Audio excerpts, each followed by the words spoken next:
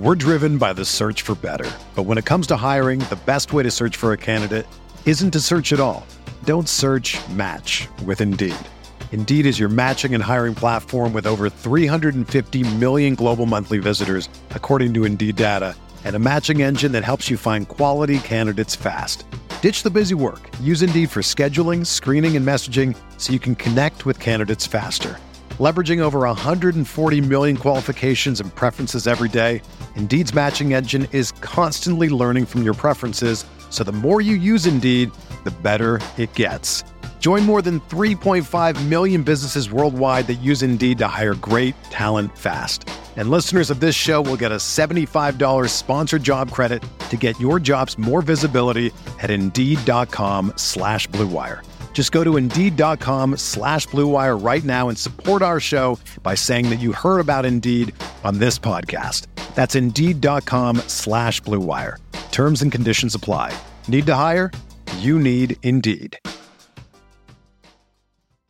This podcast episode is brought to you by Coors Light. These days, everything is go, go, go. It's nonstop hustle all the time. Work, friends, family, expect you to be on 24/7. Well, sometimes you just need to reach for a Coors Light because it's made to chill. Coors Light is cold lagered, cold filtered, and cold packaged. It's as crisp and refreshing as the Colorado Rockies. It is literally made to chill. Coors Light is the one I choose when I need to unwind. So when you want to hit reset, reach for the beer that's made to chill. Get Coors Light in the new look delivered straight to your door with Drizzly or Instacart. Celebrate responsibly. Coors Brewing Company, Golden, Colorado. Hey, this is Megan Rapinoe. And I'm Sue Bird.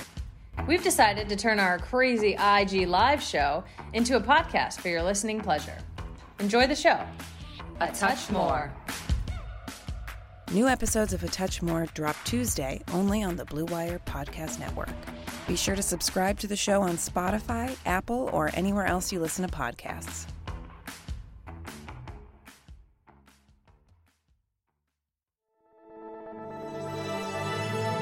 Blue Wire. Hey, this is George Kittle, and you're listening to Candlestick Chronicles. New England sending QB Jimmy Garoppolo to 49ers. We believe we found the right guy. Garoppolo, quick pass, caught by Kittle. He dives, and he's in. Touchdown, 49ers. Kittle is gonna go. Touchdown. Yeah, you heard it. It's Candlestick Chronicles. It's the 49ers podcast on the Blue Wire Network. He is Chris Biederman. He covers the 49ers for the Sacramento Bee. I am Kyle Madsen. I write about the 49ers over at NinersWire.com, part of the USA Today Sports Media Group. There's a lot going on in the United States right now after the murder of George Floyd. It was reported on Tuesday night when we're recording here that people in all 50 states and around the world have begun protesting police brutality and continued systemic oppression in the United States. We're not going to spend a ton of time on it here, but Chris, I think it'd be irresponsible of us to not at least acknowledge what's happening. Yeah, it's really tough to sort of focus on football and with everything that's going on, and it is such an important issue to me, just because, anybody who is empathetic to other people of other races and backgrounds would understand why this is such a serious issue, why people are protesting. And I would be remiss having a podcast, having a platform in which, people view my work if I didn't try to at least help and at least convey a message to maybe other white people or anybody else who's listening, that it's important to listen and it's important to understand that you don't know what life is like in other people's shoes. And, it's something where I happen to think, white privilege is part of it is telling somebody how to feel about something. And I'm not telling anybody else how to feel. What I'm doing, I think, is just trying to encourage people to listen and try to understand the perspective other people might have, because everyone lives a different life and everybody walks a different path. And it's really heartbreaking to see, black people, minorities, people of color in the United States continue to deal with the same issues. And I think we're seeing this, get violent in some places now with the protests. I think people are just really frustrated, and rightfully so, in the fact that, when Colin Kaepernick was protesting, people didn't really want to listen. They made it about the flag, and he was disrespecting the troops and all of that, even though Kaepernick over and over again was saying it's not about the flag. This is about police brutality. This is about the way people of color in the United States are treated. And now that has not been listened to, really, by the masses. And so this is sort of the next step. And the good news about all of this, if there is any, maybe a silver lining, is that I think Mina Kimes said it on Dan Le Batard's show today on TV. She said the center is moving on this. The center feels differently about this. And when I say the center, I don't mean politically. I just mean people as a whole. Mainstream America now feels differently about this than 4 years ago when Colin Kaepernick first started his protest. I think people have a better understanding of the issues now. And so, like I said, I'd be remiss if we didn't address it on a podcast, the fact that we do have an opportunity to speak to people. I know people aren't tuned in for our take on racial issues in America, but I just think it's really important for people to listen and to be empathetic about what's happening, and to just think outside yourself for a minute, think about what other people are going through. And I think collectively as a society, if we all did that, and we thought about each other and what we're all going through, because we're all going through different things, I think overall it would lead to a peaceful and more harmonious society. And, who knows if we'll ever get there, but I think right now we're at an inflection point. And, I'll never forget 2020 for this. Like, COVID-19 has been crazy. This racial tension stuff has been crazy. The economic issues that are going on. I mean, it's all happening at once. And I feel like it, like I said, I did want to address it. I don't want to spend the whole pod talking about it, but, I just want to encourage people to listen and try to think about other people and where they're coming from. And that's really all I have to say about it. Yeah, I think that's been really the biggest thing is listening to people who are hurting, listening to people who are in pain. Don't try and tell them they shouldn't be or they're not. Listen to what people are saying. And I think that it'll make this country the ideal that it's supposed to be, because clearly we're not there yet, and I think that it's valuable to continue working toward that. So I think what you said is right. All right, let's take a quick break before we dive into the 49ers receiver situation, huh? Yeah, let's do that. All right. There is no shortage of action going on at our exclusive partner, BetOnline. NASCAR is back, and BetOnline has hundreds of other games, events, and sports to get in on. You can still bet on simulated NFL, NBA, and UFC events 24/7, or you can participate in a $10,000 Madden Bracket Challenge, a March Madness-style NFL simulation tournament you can enter for free. And live right now on BetOnline's YouTube channel, you'll find an exclusive interview with ex-Chicago Bulls Ron Harper, Horace Grant, Bill Cartwright, and Craig Hodges to discuss the Michael Jordan documentary on what they're calling the Final Dance. Visit betonline.ag and use promo code BLUEWIRE to receive your new welcome bonus and check out all the action. BetOnline, your online wagering solution.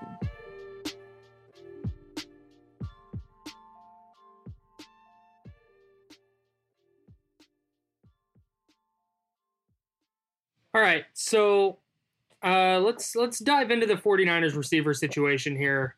One of the most interesting areas of the roster, just because for me, there's two pretty clear-cut guys at the top right now, anyways, from what we've seen of these guys in the NFL. It's Deebo Samuel, who I think is undoubtedly the Niners' top receiver. And then there's Kendrick Bourne. And then there's a lot of question marks of for varying reasons. You have Brandon Ayuk, He's a rookie. We haven't seen him play in the NFL yet. You have Dante Pettis, who was a non-factor last year. You have guys like Travis Benjamin, Trent Taylor, and Jalen Hurd, who were all hurt last year. So there's really, for me anyway, it's very top heavy with Samuel and Bourne, and then Ayuk, I guess, are the three locks to make the roster. And then after that, it's really up in the air.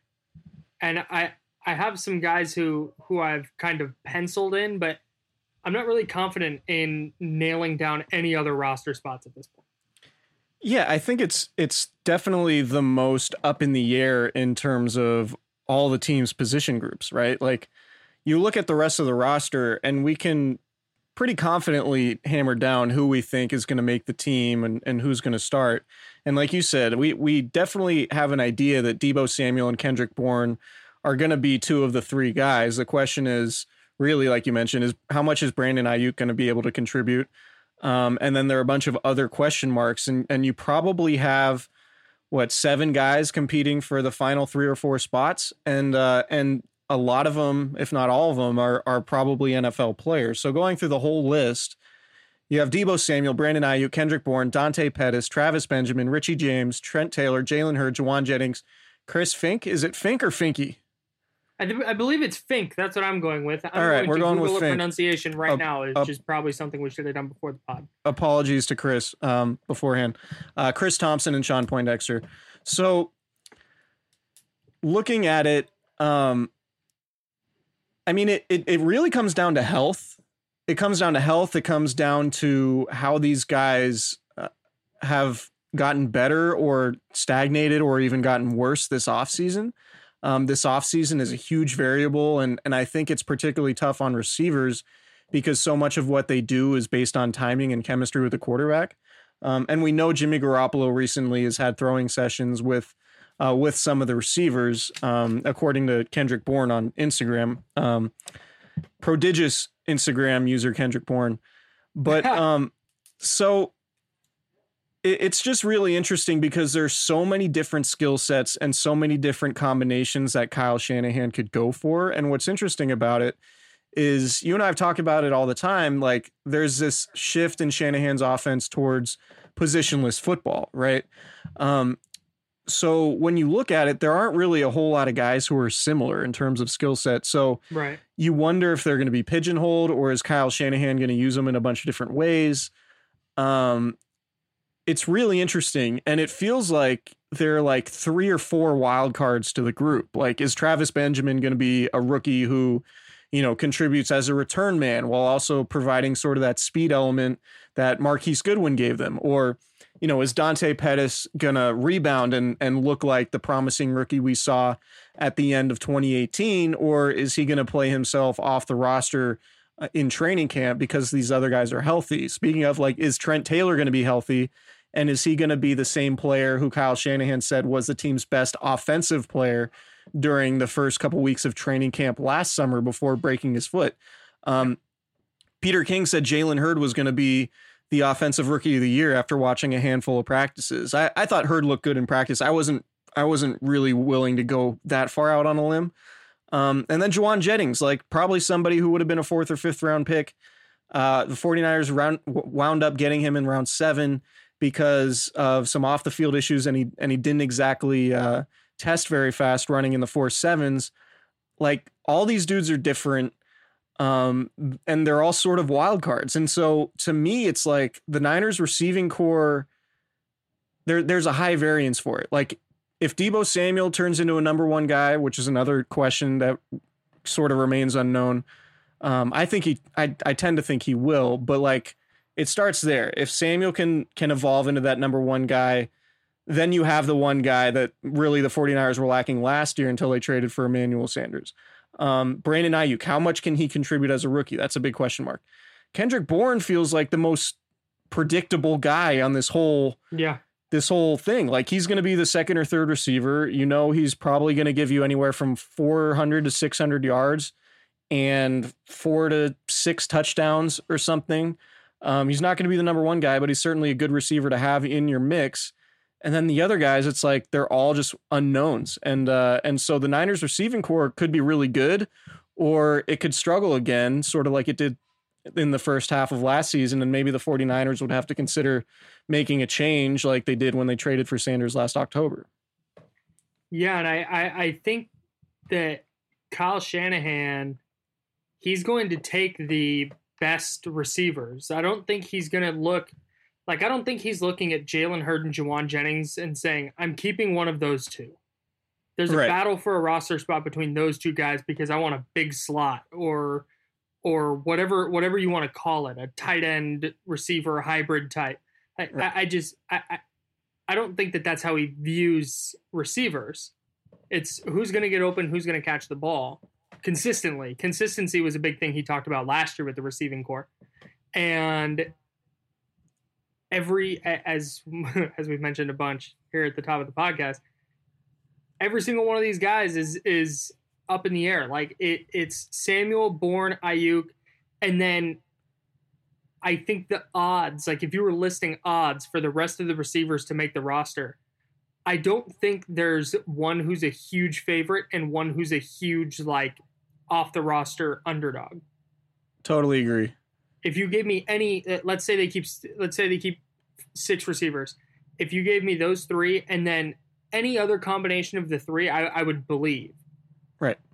So check that. Chris Fink, Chris Thompson, and Sean Poindexter being the 3, I wouldn't believe that.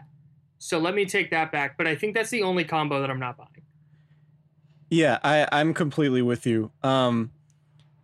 It's just, I mean, it's a hard group to really handicap because you mentioned like trying to put odds on, who makes the team. Like when I write my mailbag every week, just about every week somebody asks me, what's the receiving core going to look like?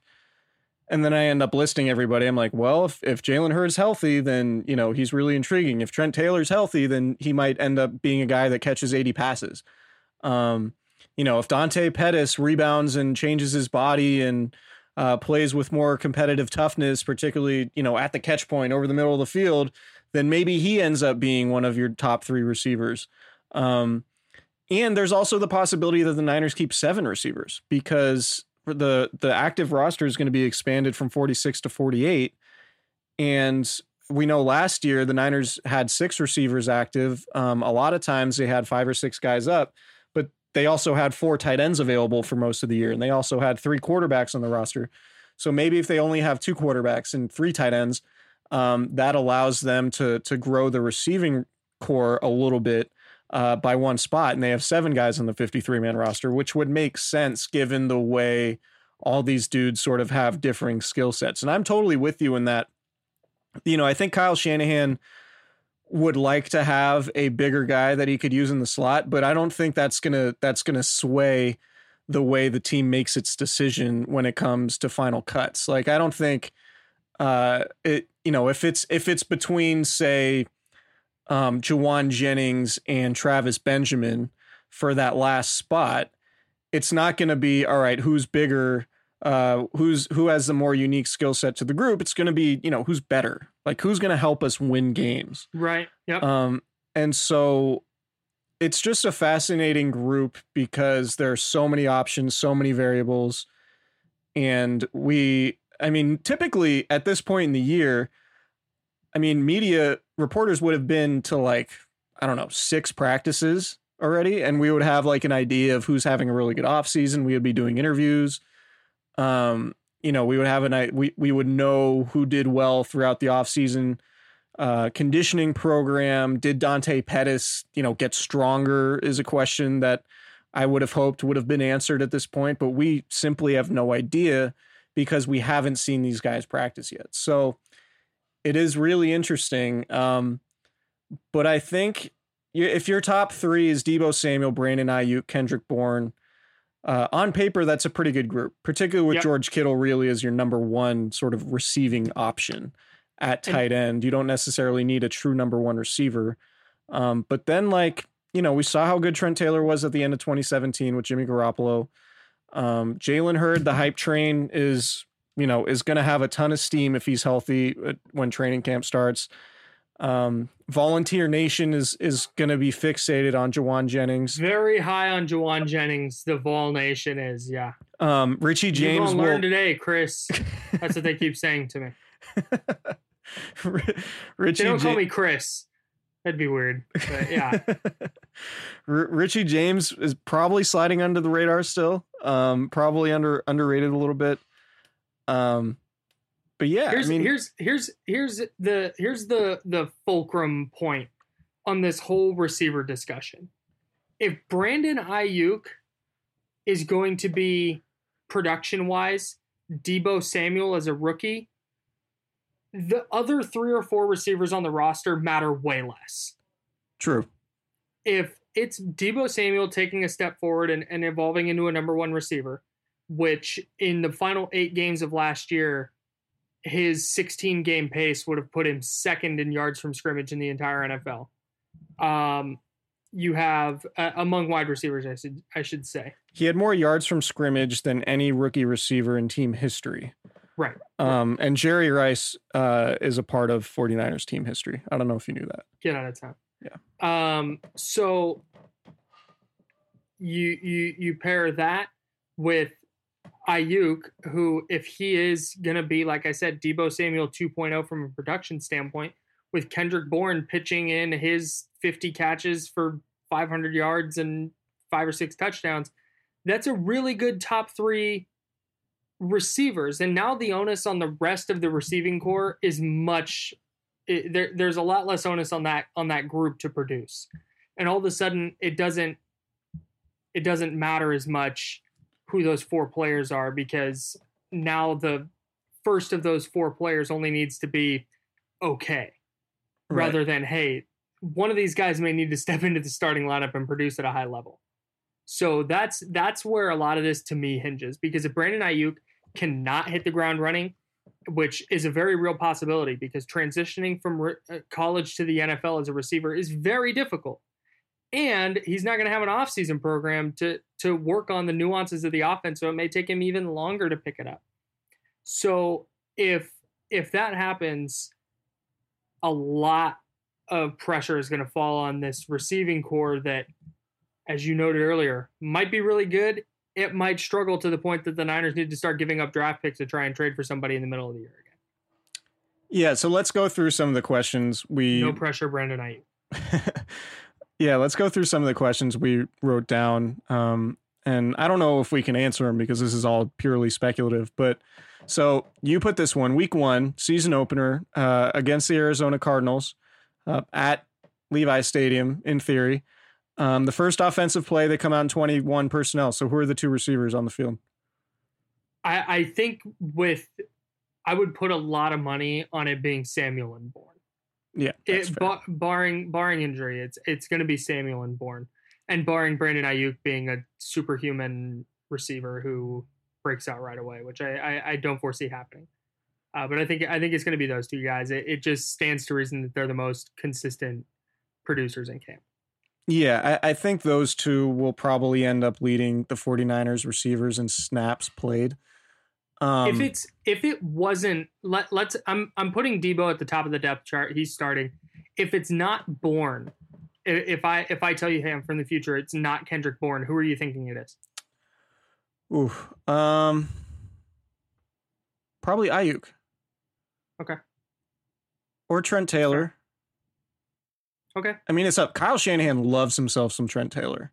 He sure does. It's just really difficult for somebody who is 5'8", 180 pounds, who struggled throughout 2018 with a back injury. He had back surgery that May before that season started, and now coming off a broken foot.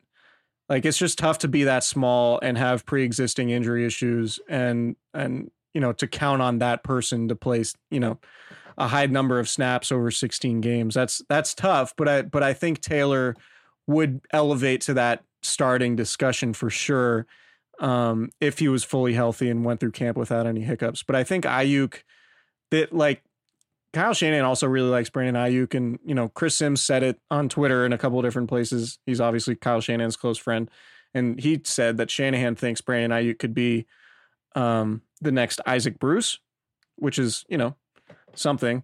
So if Ayuk does have a really good training camp, then I think it would probably be him. and he's the highest receiver. He's the earliest receiver Shanahan's ever drafted since being a coordinator in 2008.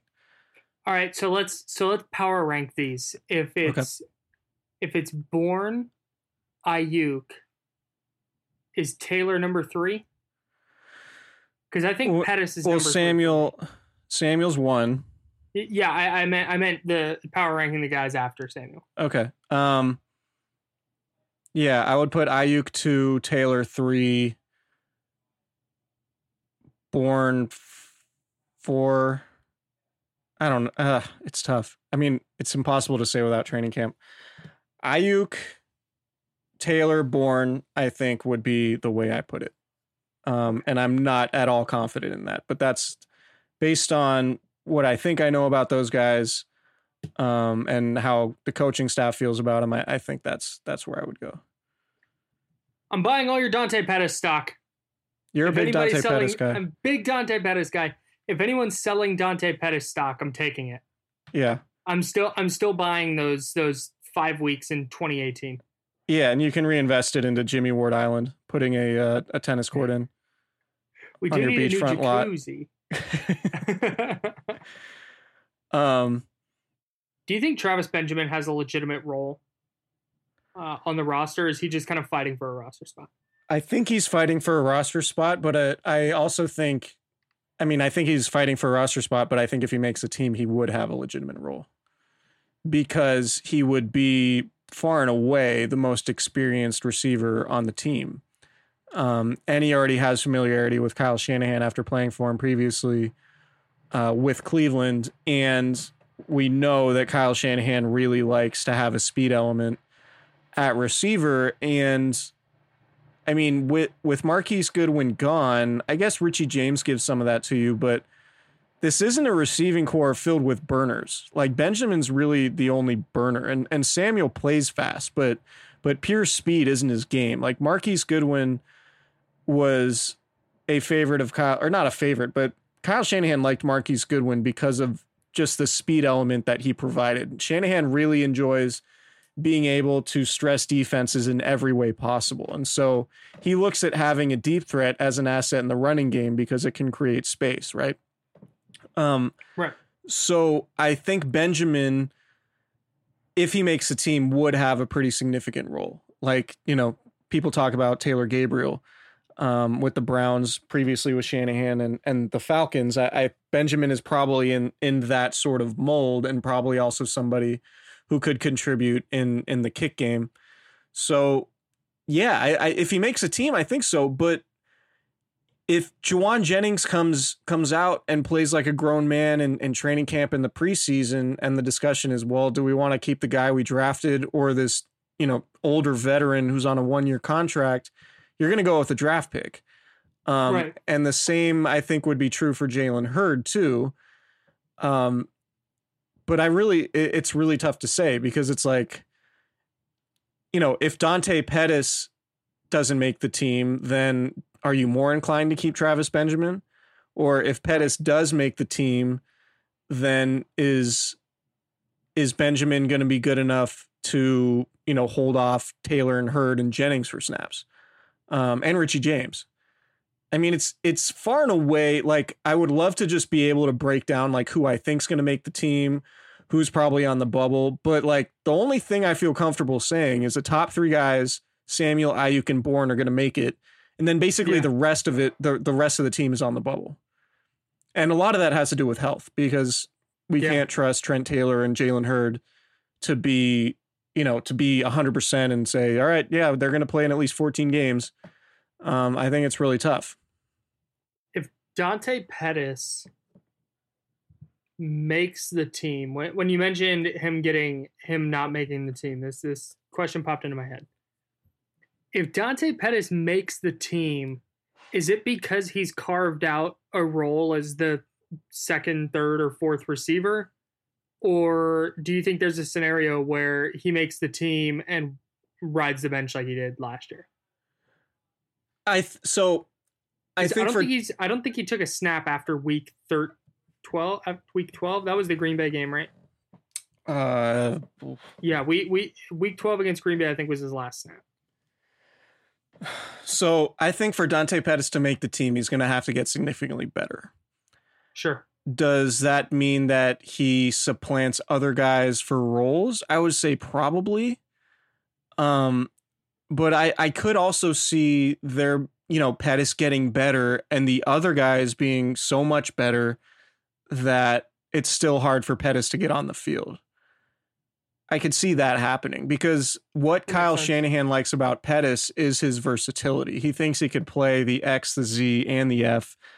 And potentially he could return punts, although he hasn't been nearly as good at it in his very small sample as a pro as he was when he set the NCAA record for punt returns touchdowns at Washington.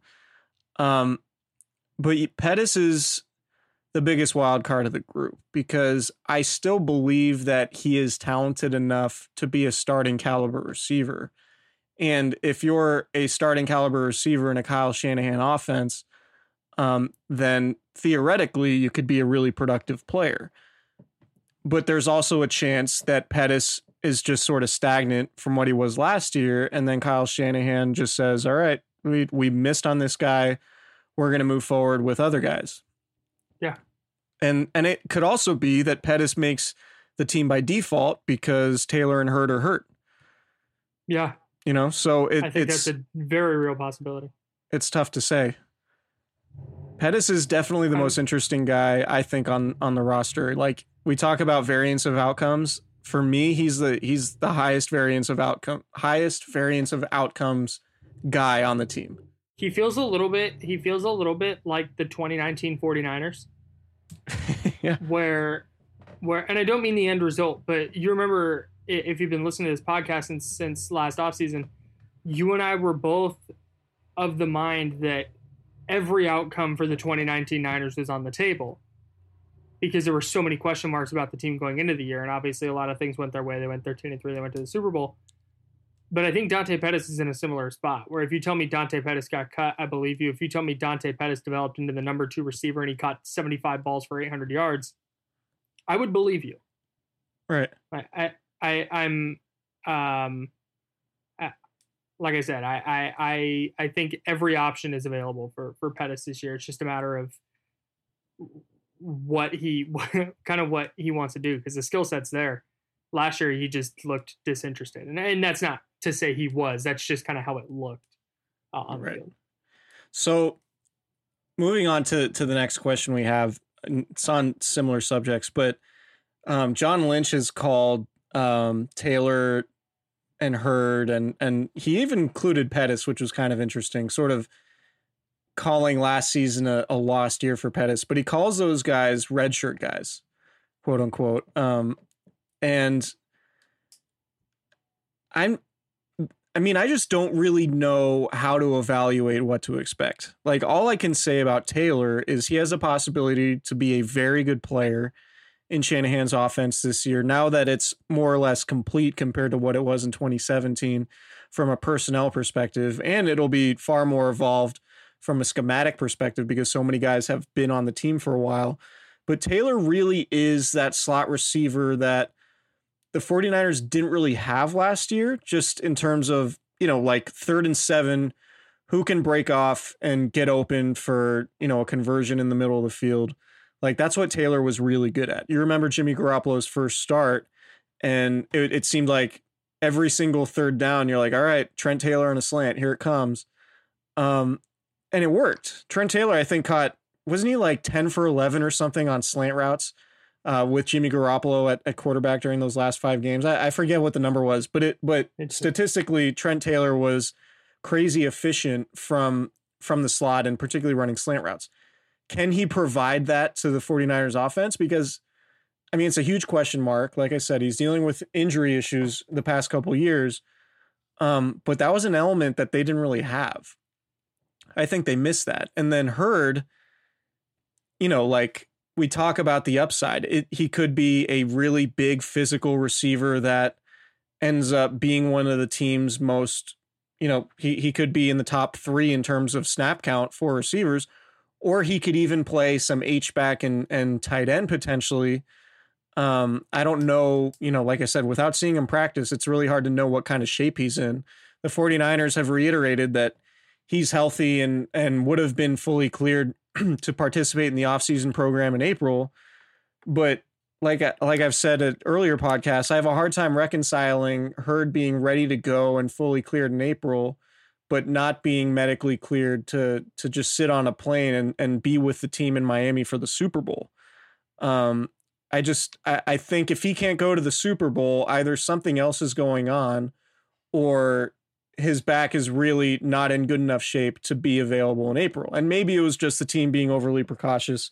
I don't know for a fact what Jalen Hurd's status is. I only know what the 49ers have said, which is that they're optimistic about him. So how do you see that group? How do you see that group shaking out? I'm really interested to see what Jalen Hurd does. I've talked about Pettis. I'm done talking about Dante Pettis. I just explained what I thought about him. I'm really interested. I think we know what Taylor brings to the table, and I think he's an effective receiver. If he's healthy, if you tell me Trent Taylor is going to be healthy through camp and for 16 games, I'm putting him on the roster locks. Yeah. Because I think his ability to create space in tight windows, just especially over the middle, like just really fits Jimmy Garoppolo's skill set. And I think that he's very quickly going to carve out a niche in the offense where he sees a lot of targets if he's on the field. So Hurd is the one that I'm really interested in, not just because of all the things you mentioned with his injury, with his back injury and what kind of physical shape he's in, but just how the Niners are going to use him. Like last year, there was the question of, is he going to play some tight end? Is he going to play some running back? Well, how big of a role can he have as a rookie if he's still trying to learn receiver after only playing it for 1 year? So I'm interested to see what he's been able to kind of soak up off the field and where he hits the ground running this offseason. Is it just starting over where he's projected to kind of mostly just play in the slot because he's still learning the offense and can't go down and play tight end yet or can't play running back yet? Or is he ready to go? He's taken in the info he needs to take in and he's ready to play tight end. He's ready to line up at different receiver spots. I'm fascinated by what Jalen Hurd brings to the table because I think that with this group of receivers, if things shake out a certain way, his roster spot or his playing time might hinge on how many different positions he can play. Yeah, I think that's fair. If he's only going to be a slot receiver, I don't know if there's going to be a roster spot available for that guy. Yeah, I think that's fair. And what's interesting about just skill position players in Kyle Shanahan's offense in general, like George Kittle talked about it a lot between his first and second year, and Pettis did too to a certain extent. Like when you're a rookie in this offense, you're running around with your head cut off because you don't really know. You're not fully comfortable with everything. Like you might know the offense, but you're not comfortable in the sense that you're just playing. You're really thinking about it. You're in your head a lot. And that was the biggest difference between the second year for George Kittle when he had 1,377 yards versus his rookie season. And I'm very curious to see, like you mentioned with Hurd, how much of that mental aspect of the game is he going to have down pat, and how much did he miss by not playing last year? Like you can know all of the plays and all of your responsibilities, but it's different when you're on the field, hearing the call on the huddle, lining up where you're supposed to, going in motion when you're supposed to, and then running the route. And if it's a choice route, are you running the right route against the right looks? All of those type of things. Are you going to be able to do that effectively after not playing your rookie season and not really getting a second off season to understand that? And so for me, like Hurd should have a mental edge from the standpoint of he's been in the program now for a year, right? Like he's been in the room for the most part. He should know the offense.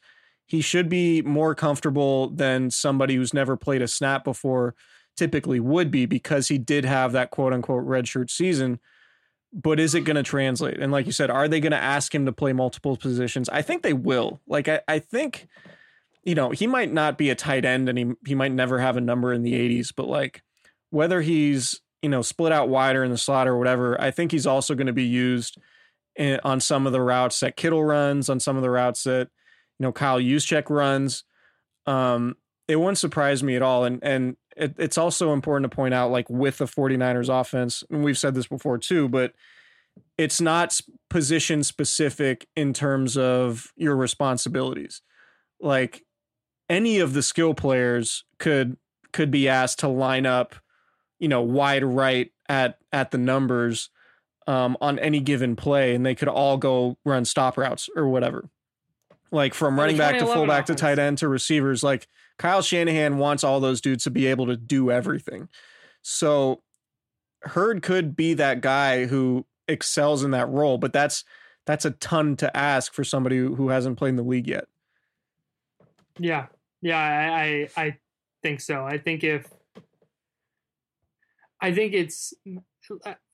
I'm very, very interested to see Hurd this year. I think I've said that 10 times now, but I don't know what he's going to bring exactly, but the ceiling is so high that he's going to be fascinating until he's either at that ceiling or settled into a different role. Stress fractures in your back. That's a tough injury.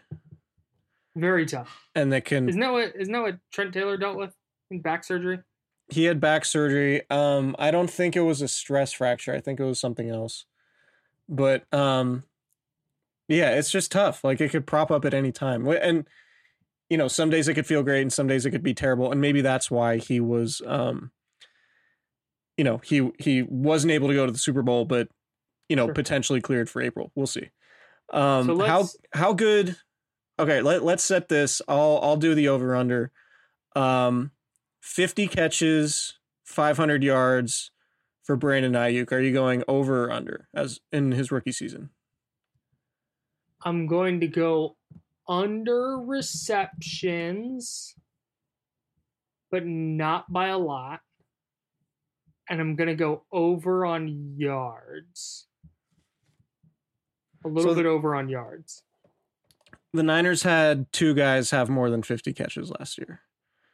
Deebo Samuel had 57, Kittle had 85. Emmanuel Sanders had 36 in 10 games. Yeah. I don't think that the targets are going to be there for Ayuk early in the year. Maybe he'll get the bubble screen or the slant here and there.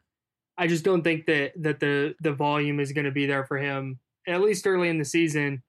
But I think he has the skill set to, if he gets, let's say, 5 touches in the first 2 games, it wouldn't surprise me if he turns those 5 touches into 100 yards. Right. And I probably should have said scrimmage yards. Yeah. And I think he didn't do a lot of running in college, but I think it's something the Niners will absolutely do with him. Yeah. I think that's going to be in his bag. They might force feed him in a similar way they did with Deebo early last year, where it was, a lot of jet sweeps, a lot of bubble screens. Yeah. Just get the ball in his hands and see what he can do after the catch, because of course he averaged over 11 yards per after the catch on each reception last year in college. I think it was 9.9. 9.9. It was the highest in NCAA. Yeah. So yeah, a lot of yak for Ayuk. Yeah, I think I'm going to go under as well. I think he'll have somewhere between 30 and 40 catches and then, 450 yards or something like that. And maybe something like 600 scrimmage yards if he gets 600 or 700 scrimmage yards if he gets, used in the running game and things like that. It's just tough, man. That's a success to me. Yeah. If he's not dropping passes, weird offseason, yeah, if he's not dropping passes and, if he's on the field and defenses have to respect his skill set, I think that's all you can really ask for as a rookie, because I think, the top 3 pass catchers on the team are most likely to be Kittle, Samuel, and Bourne. Ayuk fitting in somewhere in that 4th or 5th spot as a rookie would be good, and then you would expect him to maybe be in that 1,000 yards from scrimmage mix in year 2, in my opinion. Yep. that make sense? Yeah, that sounds right. 6 or 7 receivers on the 53-man roster. What do you think? I think it's 6. Okay. Because I think that they have enough guys with enough different skill sets that they can fill out a solid receiving core with 6 guys. And then I just think that there's going to be other spots on the roster where they need to stay a little deeper. I think it's probably 6 receivers. I'm going to go 7. Because I don't think they're going to carry 3 quarterbacks. I don't think they're going to carry 4 tight ends like they did for as long as they did last year. So I think that might allow them to have 7 receivers. And because these guys have such different skill sets, and injury questions, frankly, then I'm going to go with 7. Okay. That's fine. Just disagreeing with me. It's cool. You hate me. I get it. No, 6 is probably the right answer. But if I were constructing the roster, looking at this group, I think I'd go 7. I'm going to get Kyle Shanahan on the phone and let him know that he should keep 6. Just so I can be right. Rack this. So the last 3 questions, I think we can all tie into a depth chart projection. The last 3 questions were, how many locks do we have, which we've talked about. Can Debo be a number 1 receiver? And will Dante Pettis make the team? So I think you can kind of answer all of those in a quick projection of the depth chart. So why don't you go first? Okay. I haven't put a ton of thought into this. So this is just a projection off the cuff. I'm not trying to be a hot take artist here. Debo Samuel, Brandon Ayuk, Kendrick Bourne, 3 locks. Richie James, Trent Taylor, Jalen Hurd, Juwan Jennings, 7. So the names not on there are Dante Pettis and Travis Benjamin. So I'll repeat: Debo Samuel, Brandon Ayuk, Kendrick Bourne, Richie James, Trent Taylor, Jalen Hurd, Juwan Jennings. That is my prediction, my off the cuff prediction of the Niners 7-man receiving core. Okay. I wrote about this a little bit at Niners Wire, so I wanted to keep consistent with that. Okay. I have Debo Samuel, Kendrick Bourne, Brandon Ayuk, the 3 locks that we've talked about. I have Trent Taylor, Richie James, and Jalen Hurd. Those are my 6 for now. So neither of us have Pettis making it. Right. And you don't have Jennings making it. Correct. Even though and neither of us Juwan Jennings. And neither of us have Travis Benjamin making it. Correct. So okay. I listed my depth chart in order here from all the receivers on the roster. I had Benjamin at 7. Okay. Pettis is at 8, and the reason for me Pettis is at 8, and I know I said I'm high on Dante Pettis, but realistically, I can't remember if it was week 12 or 13, but he didn't take a snap over the final 6 games, and his role was so limited all year that I think the hill he has to climb right now to get back onto the roster is pretty steep. Right. So it's going to take a really strong showing from him in camp, and I think he's capable of it. But right now, his stock is not super high. So if they keep 7, I think it's Benjamin over Pettis, at least right now. I had Juwan Jennings 9th, Chris Fink 10th, Poindexter 11th, Thompson 12th. So that's my full depth chart. Big piece. So after the Seahawks game, November 11th, which we remember Pettis not running through a potential, was it a first down catch? Or what? I believe so. And Shanahan specifically pointed out, he was like, in his post-game presser, he said that they thought they could get some easy completions, and specifically pointed out the play to Pettis as a play that was supposed to be an easy completion, and he dropped it. No catches on 3 targets for that game. After he played 31 snaps in that game, 49ers lost, obviously. He played 2 snaps against the Cardinals. Was that the Halloween game? I believe that was the Halloween game. No, actually it wasn't. Check that. 2 snaps in the second game against the Cardinals, the home game at Levi's. 7 snaps against the Packers, the blowout win in November. And like you said, didn't play again. and wasn't even active in the Super Bowl. He had been active throughout, I think, the late stages of the season, despite not getting on the field, and was made inactive. I think it was the only time all year the 49ers only had 4 active receivers was the Super Bowl, which was kind of an odd wrinkle in that game. Kyle Shanahan decided to make Jeff Wilson Jr. the 4th available running back or halfback because Tevin Coleman was coming in with that shoulder injury. Go ahead. Pettis only caught 45% of his catches all year, and it was just 11 to 24 targets. So looking at the numbers, it's pretty easy to see why Pettis would be on the outside looking in. He had 7 snaps in a 37-8 win over Green Bay. And then he got 0 snaps in that crazy New Orleans game. He had 0 in a 27-10 divisional round blowout over the Vikings and 0 in a 37-20 blowout in the NFC Championship game over the Packers. He couldn't get 1 garbage time snap. Do you know how far in the doghouse you have to be to not have him go, yeah, get out there. Go fake run block. So we went from... That's rough. Yeah. He played... Are you still buying all the Dante Pettis stock? Yes. Okay. I'm still buying it. Dude, and here's what... It's dirt cheap right now. Okay, so it's a penny stock. Gonna get. Yeah, this is just smart investing by me because I don't have to invest a ton if he doesn't make it. You know what?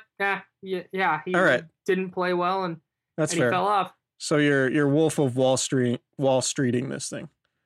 Yeah, I am. I also would like to point out that the 49ers with Dante Pettis in the lineup, 10-1.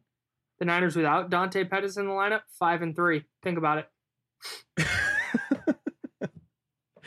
Makes you think. I think that meaningless stat is a good place to end. It's a great place to end. Everybody, I need to get out of here before I say anything else dumb. Hey, thank you guys so much for listening, both at the beginning and throughout this podcast. We really appreciate everybody who downloads, rates, subscribes, reviews, and people who are just listening for the first time. We appreciate you as well. We will be back with another episode of The Old Rush, where we break down old 49ers games. We have a lot of fun going back through those. It's super not a detailed film breakdown. We just have a good time watching some old football games of a chore of an offense to watch. So if you've missed those, go back into our feed and check them out. And look out for the one coming up on Friday. Thanks, everybody, for listening. For Chris Peterman and Blue Wire Pods, I'm Kyle Madsen. Thanks for listening.